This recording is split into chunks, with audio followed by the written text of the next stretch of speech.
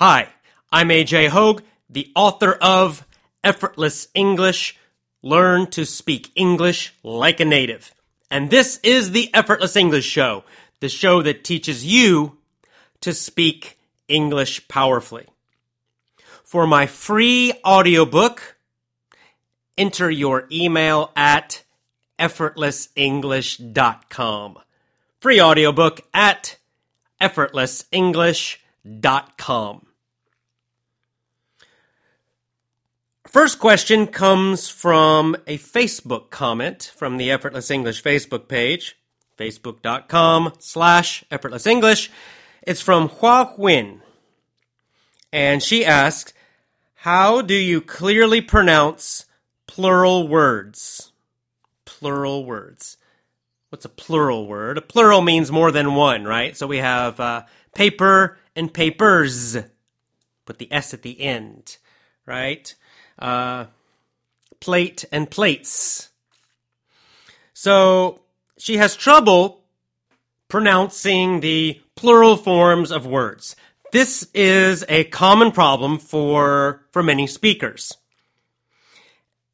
And it's similar to the issue, the question that we discussed in the last Effortless English Show. In the last Effortless English Show, we talked about the past tense of verbs, those d sounds, right? Those kind of d or t sounds that change the meaning of the verbs from present to past. And now we're talking about the plural nouns. And again, we're adding a sound at the end, this time a s or a z sound.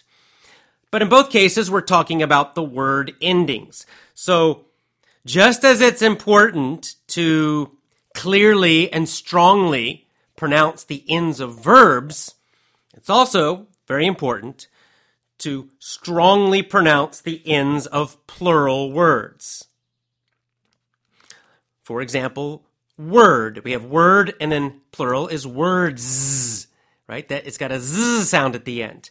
Now, a lot of speakers will cut that sound. So they say word, word, and nobody hears the zzz. They don't hear the plural sound.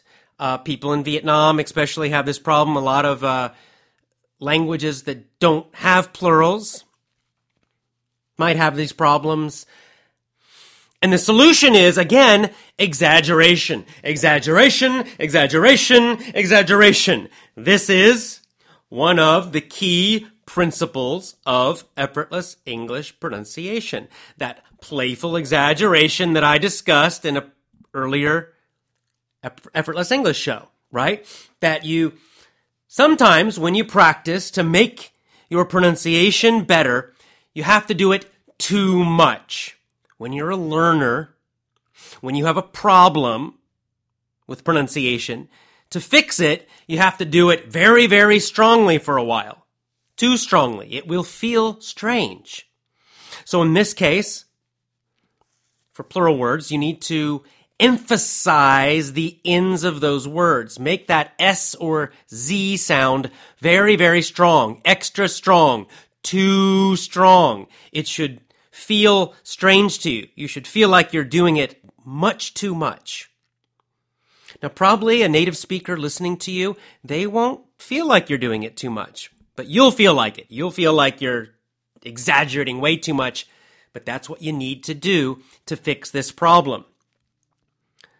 So you would say problems, right? And you'd really make that zzz, that last part of the word, the plural, the S. In this case, it's kind of a Z sound. You would make it very, very, very strong. Or say the word plates, and really make that S, that sound very strong, and make the sound for a long time. So you're emphasizing it, you're exaggerating it extremely. And you're going to do this. You could do a whole list of plural words, emphasizing and exaggerating the final sound of each one. When you could then speak sentences and phrases that contain plural words, again, emphasizing and exaggerating the ends of the words. And you can practice this day after day after day until it becomes very natural to say those ending sounds strongly. So you get those s and z sounds nice and clear so that it's clear you're pronouncing the plural form. It's clear that it's more than one. Okay, now it's time for our idiom today. This is a movie idiom. It comes from a movie. It's a very, very famous idiom. It's a famous phrase from a very famous movie. But we use it all the time, and we use it in everyday speech. Here's the phrase. We're not in Kansas anymore. We're not in Kansas anymore. You might hear this in a lot of different movies because it's such a common idiom now. It originally comes from The Wizard of Oz. The Wizard of Oz. So a very famous movie. A little bit of an old movie, but a famous movie, a good movie. We're not in Kansas anymore. And it's said by the main character. So she's a little girl, and she lives in Kansas. That's a state in the United States. It's a region, a prefecture in the United States. We call them states. It's right in the middle of America. So she's from Kansas, and then a big tornado comes and takes her off to this magical land called Oz. And she arrives in Oz, and everything's magical and everything's strange. And she says to her dog, she says, "Oh, we're not in Kansas anymore. Toto, we're not in Kansas anymore." Okay, now Toto, that's the name of her dog. So she's talking to her little dog, Toto, and she says, "We're not in Kansas anymore." Right? They're now in this strange magical land called Oz. Okay, that's where the idiom comes from. What does it mean when we use it now, every day? In normal, everyday situations, what does it mean? It means we're not in our normal place anymore. Or we're not in our normal situation anymore. So we say this idiom whenever we are in a weird or strange place or a weird or strange situation, right? Usually it's when something strange happens. So, for example, let's imagine that I travel to India from America, and I go to India with my friend, and we arrive in Mumbai. Right? And we go into Mumbai, and suddenly there are, Hindu temples everywhere, and crazy traffic, and sadhus, which are like holy men, and all this stuff that is very, very strange for an American, right? Very different from America. I might look at my friend and say, "Oh, we're not in Kansas anymore." Of course, we're not actually from Kansas, but the idiom means, oh, we're not in our normal life anymore. So you could use it for a place. You can even use it just in a weird situation. So something weird happens at work, right? Maybe just something very strange and unusual happens. You could say, oh, wow, we're not in Kansas anymore, right? It's like everything is different. Usually, however, it's used when you're in a strange place. So it's used with a location that's very weird or different. We're not in Kansas anymore. We're not in our normal place anymore. Okay, that's our idiom. Now I'd like to continue our discussion of the book, Dumbing Us Down. Remember in the last Effortless English show, I discussed a quote from that book. Well, I'd like to continue discussing this book. In fact, probably I'll do several shows about this book. There's so much in the book. It's got so much great information and great ideas and great quotes that I think I can probably do a lot of shows about it. It's this great book. It's about education by John Taylor Gatto. That's the writer, John Taylor Gatto. Fantastic teacher. And Dumbing Us Down is about education and the education system. And especially what's wrong with the modern education system. And this is really true for all countries around the world that I know of. So let me read another quote from the book, and then we'll talk about it. Two institutions at present control our children's lives: TV and schools, in that order. Both of these reduce the real world of wisdom, fortitude, temperance, and justice to a never-ending, non-stop abstraction. That's another powerful quote. I'll discuss the meaning. Some of the vocabulary might be difficult, so let's discuss that first, and then we'll talk about the general idea that John Taylor Gatto is discussing. Two institutions right now control our children's lives.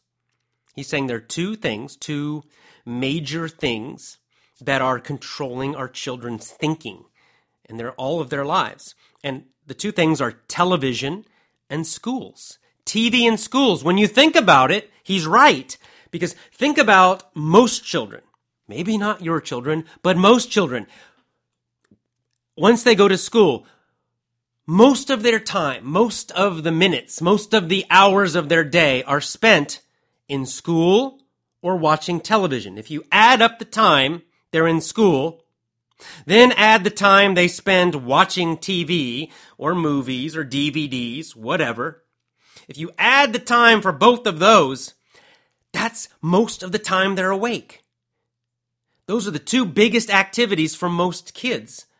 More than exercising, more than playing outdoors, more than lots of other things. Sadly, even more than time with their own mom and dad. They spend more time with television and schools than with their own parents. Why is this a problem? Well, according to Gatto, and I agree, he says both of these things, television and schools, reduce the real world to a non-stop abstraction. So he's saying the real world of wisdom, of fortitude. Fortitude means strength, means being strong. Temperance means kind of like self-control. Justice, right, means doing the right thing. To a never-ending, non-stop abstraction. What is an abstraction? This is an important word. We're going to use it a lot today. So you need to understand the word abstract and abstraction. An abstraction is an idea that is only in your head. It's only in your brain. It's only in your mind. It does not exist in the real world. You cannot touch it. You cannot see it. You cannot feel it. You cannot taste it. You cannot hear it. It's only in your mind. It's not part of the real world. So, for example, TV. Well, every single television show is an abstraction. It's not the real world. It's a screen, right? It's just images on a screen. It's actors playing a part. Even newscasters, they're playing a part. It's not the real thing. All the news is edited. All the news is controlled. It's a story. You're not getting everything. You're not getting the whole real world situation. You're getting their version of it, their abstraction. Another way to think about this, I think Alan Watts, great teacher, great writer, Alan Watts, he had a great way of explaining this. He described it this way. Two phrases. They're really good. Phrase number one, the map is not the territory. The map is not the territory. Think about that. You have a map, right? It's a piece of paper, right? So say you have a map of California. Well, the map can be somewhat helpful. It can show you a road so you know how to drive from LA to San Francisco. But the map, it's not the real California. It's just a piece of paper. So imagine, it would be crazy if you lived in, let's say you lived in Spain, and you just studied the map of California, and you looked at it every day, and you memorized everything. And then you thought, oh, I know all about California. I know California. I understand California. I am an expert on California. But of course, you've never seen the real California.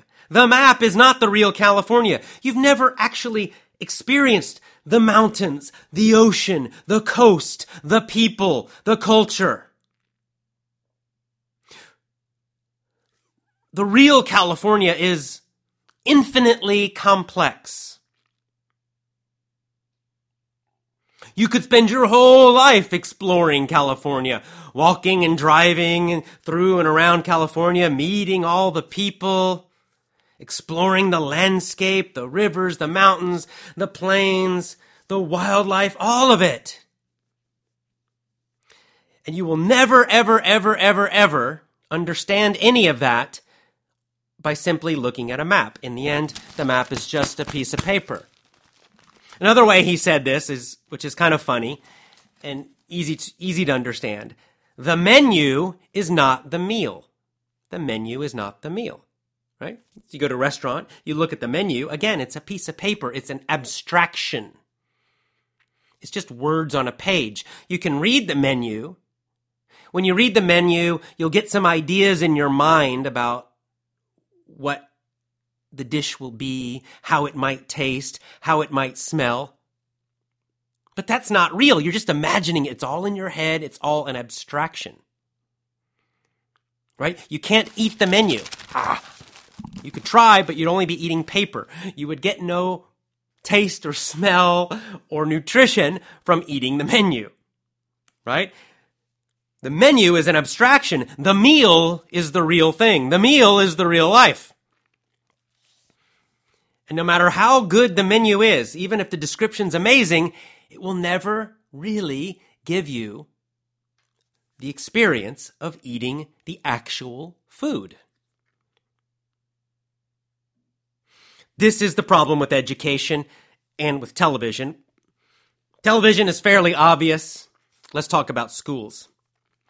This is the problem with schools that I don't like it. I hate it. I hate this about schools because it's all abstraction. They never teach the kids about the real world. Nothing is real. It's all abstractions. It's all from books. It's all from textbooks. We need real world education, real world experiences, real world skills, real world relationships and connections. Real world knowledge based on the outside world, what's actually happening, things you can touch, see, feel, hear, etc. I'm not the only one who thinks this. Richard Feynman, famous physicist, he won the Nobel Prize for physics. Great book. He wrote some great books. In one of his books, he described education, physics education, science education, and he criticized it. He said that most science education is too abstract. It's too focused on math and mathematics and formulas. And the students don't get out into the real world to observe the real world, to explore the real world, to experiment in the real world. But that is the basis of all real science. All real science must connect to the actual real world. The formulas are there to help us understand the real world. But he criticized science teachers and educators because they focused too much on the abstraction and the formulas, and they had no understanding of the real world. Right? They focused on the menu, they focused on the map.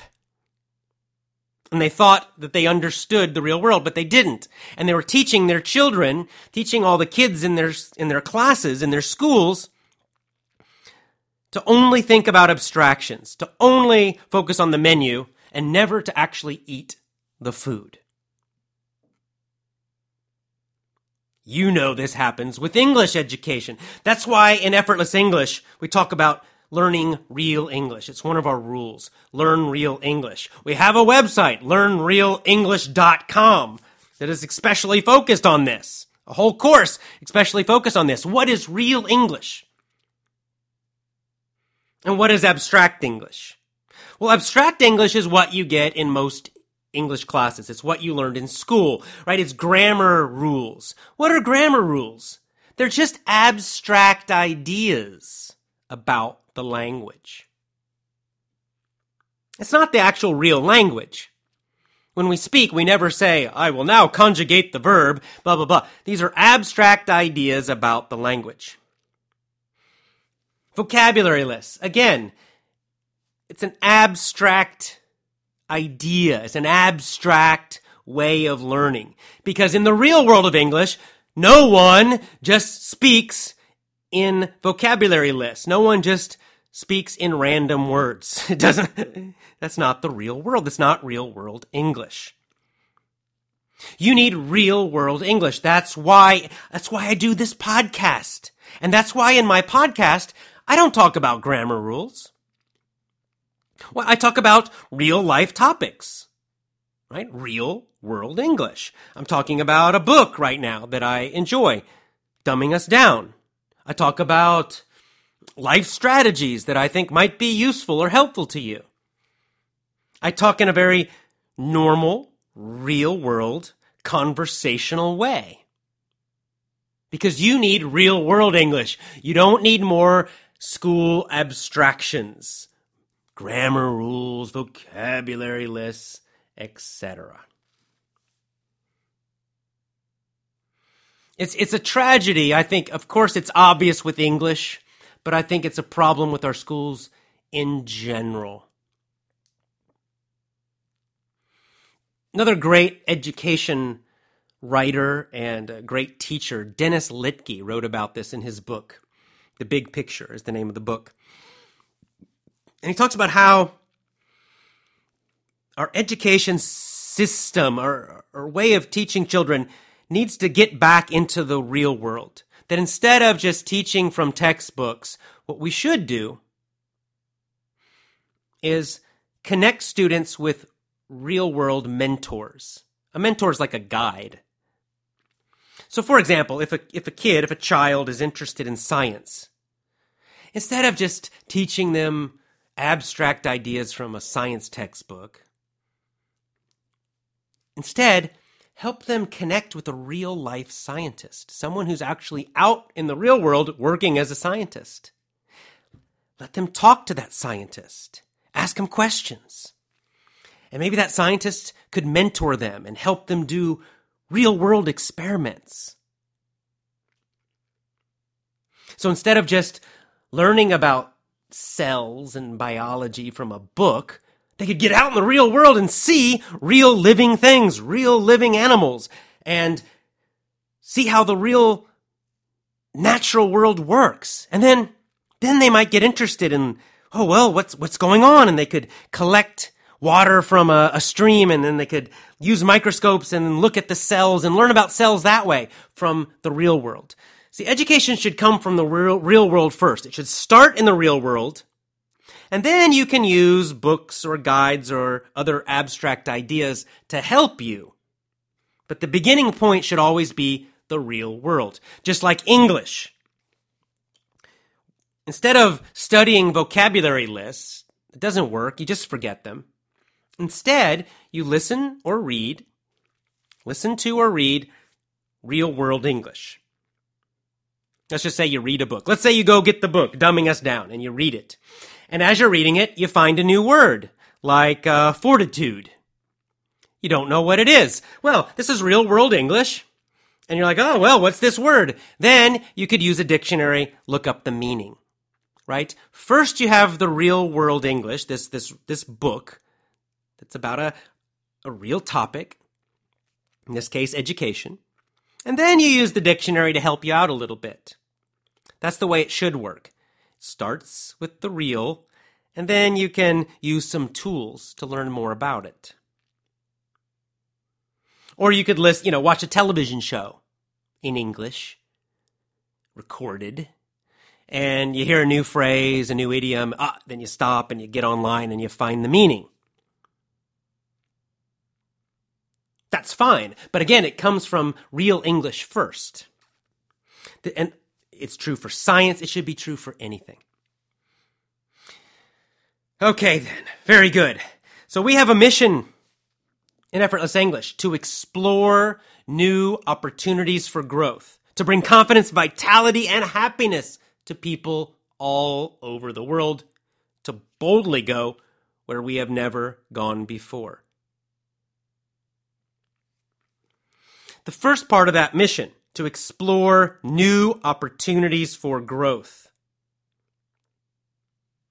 and to boldly go where we have never gone before, the last part of the mission, they're both about real-world learning. To grow means to grow as a human being, to develop your character, your wisdom. That comes from real-life experiences, not from a book. Books can be helpful. Some books do contain a lot of wisdom, but if you never put it into practice in your real life, it doesn't matter. Right? It's the real world experiences, the real world relationships that matter. So, as you go forward, whether you are learning English, whether you are learning science, whether you are trying to be a better person, whatever it is, focus your learning experiences first in the real world. Get real life experience. Then learn about it. But always, always, always start with the real life experience. If you have children, turn the damn TV off. Just throw it away if you can. Get rid of that damn thing. And get them out in the real world, exploring the natural world. Let them learn from real life experiences. Connect them with lots of different adults who have different interests and different strengths, and let them learn from them as well. If you really want to make a big difference for your children, homeschool them. Instead of sending them off for some government employee to teach, you do it. Let them learn at home. You care a lot more about them than a government employee, I promise you. All right. Thank you for joining the Effortless English mission. Get out there, learn and explore in the real world, and always, always, always learn with and from real English materials. For a free text guide of this show, go to my blog at effortlessenglishclub.com. So free text transcript of this show, go to my blog at effortlessenglishclub.com.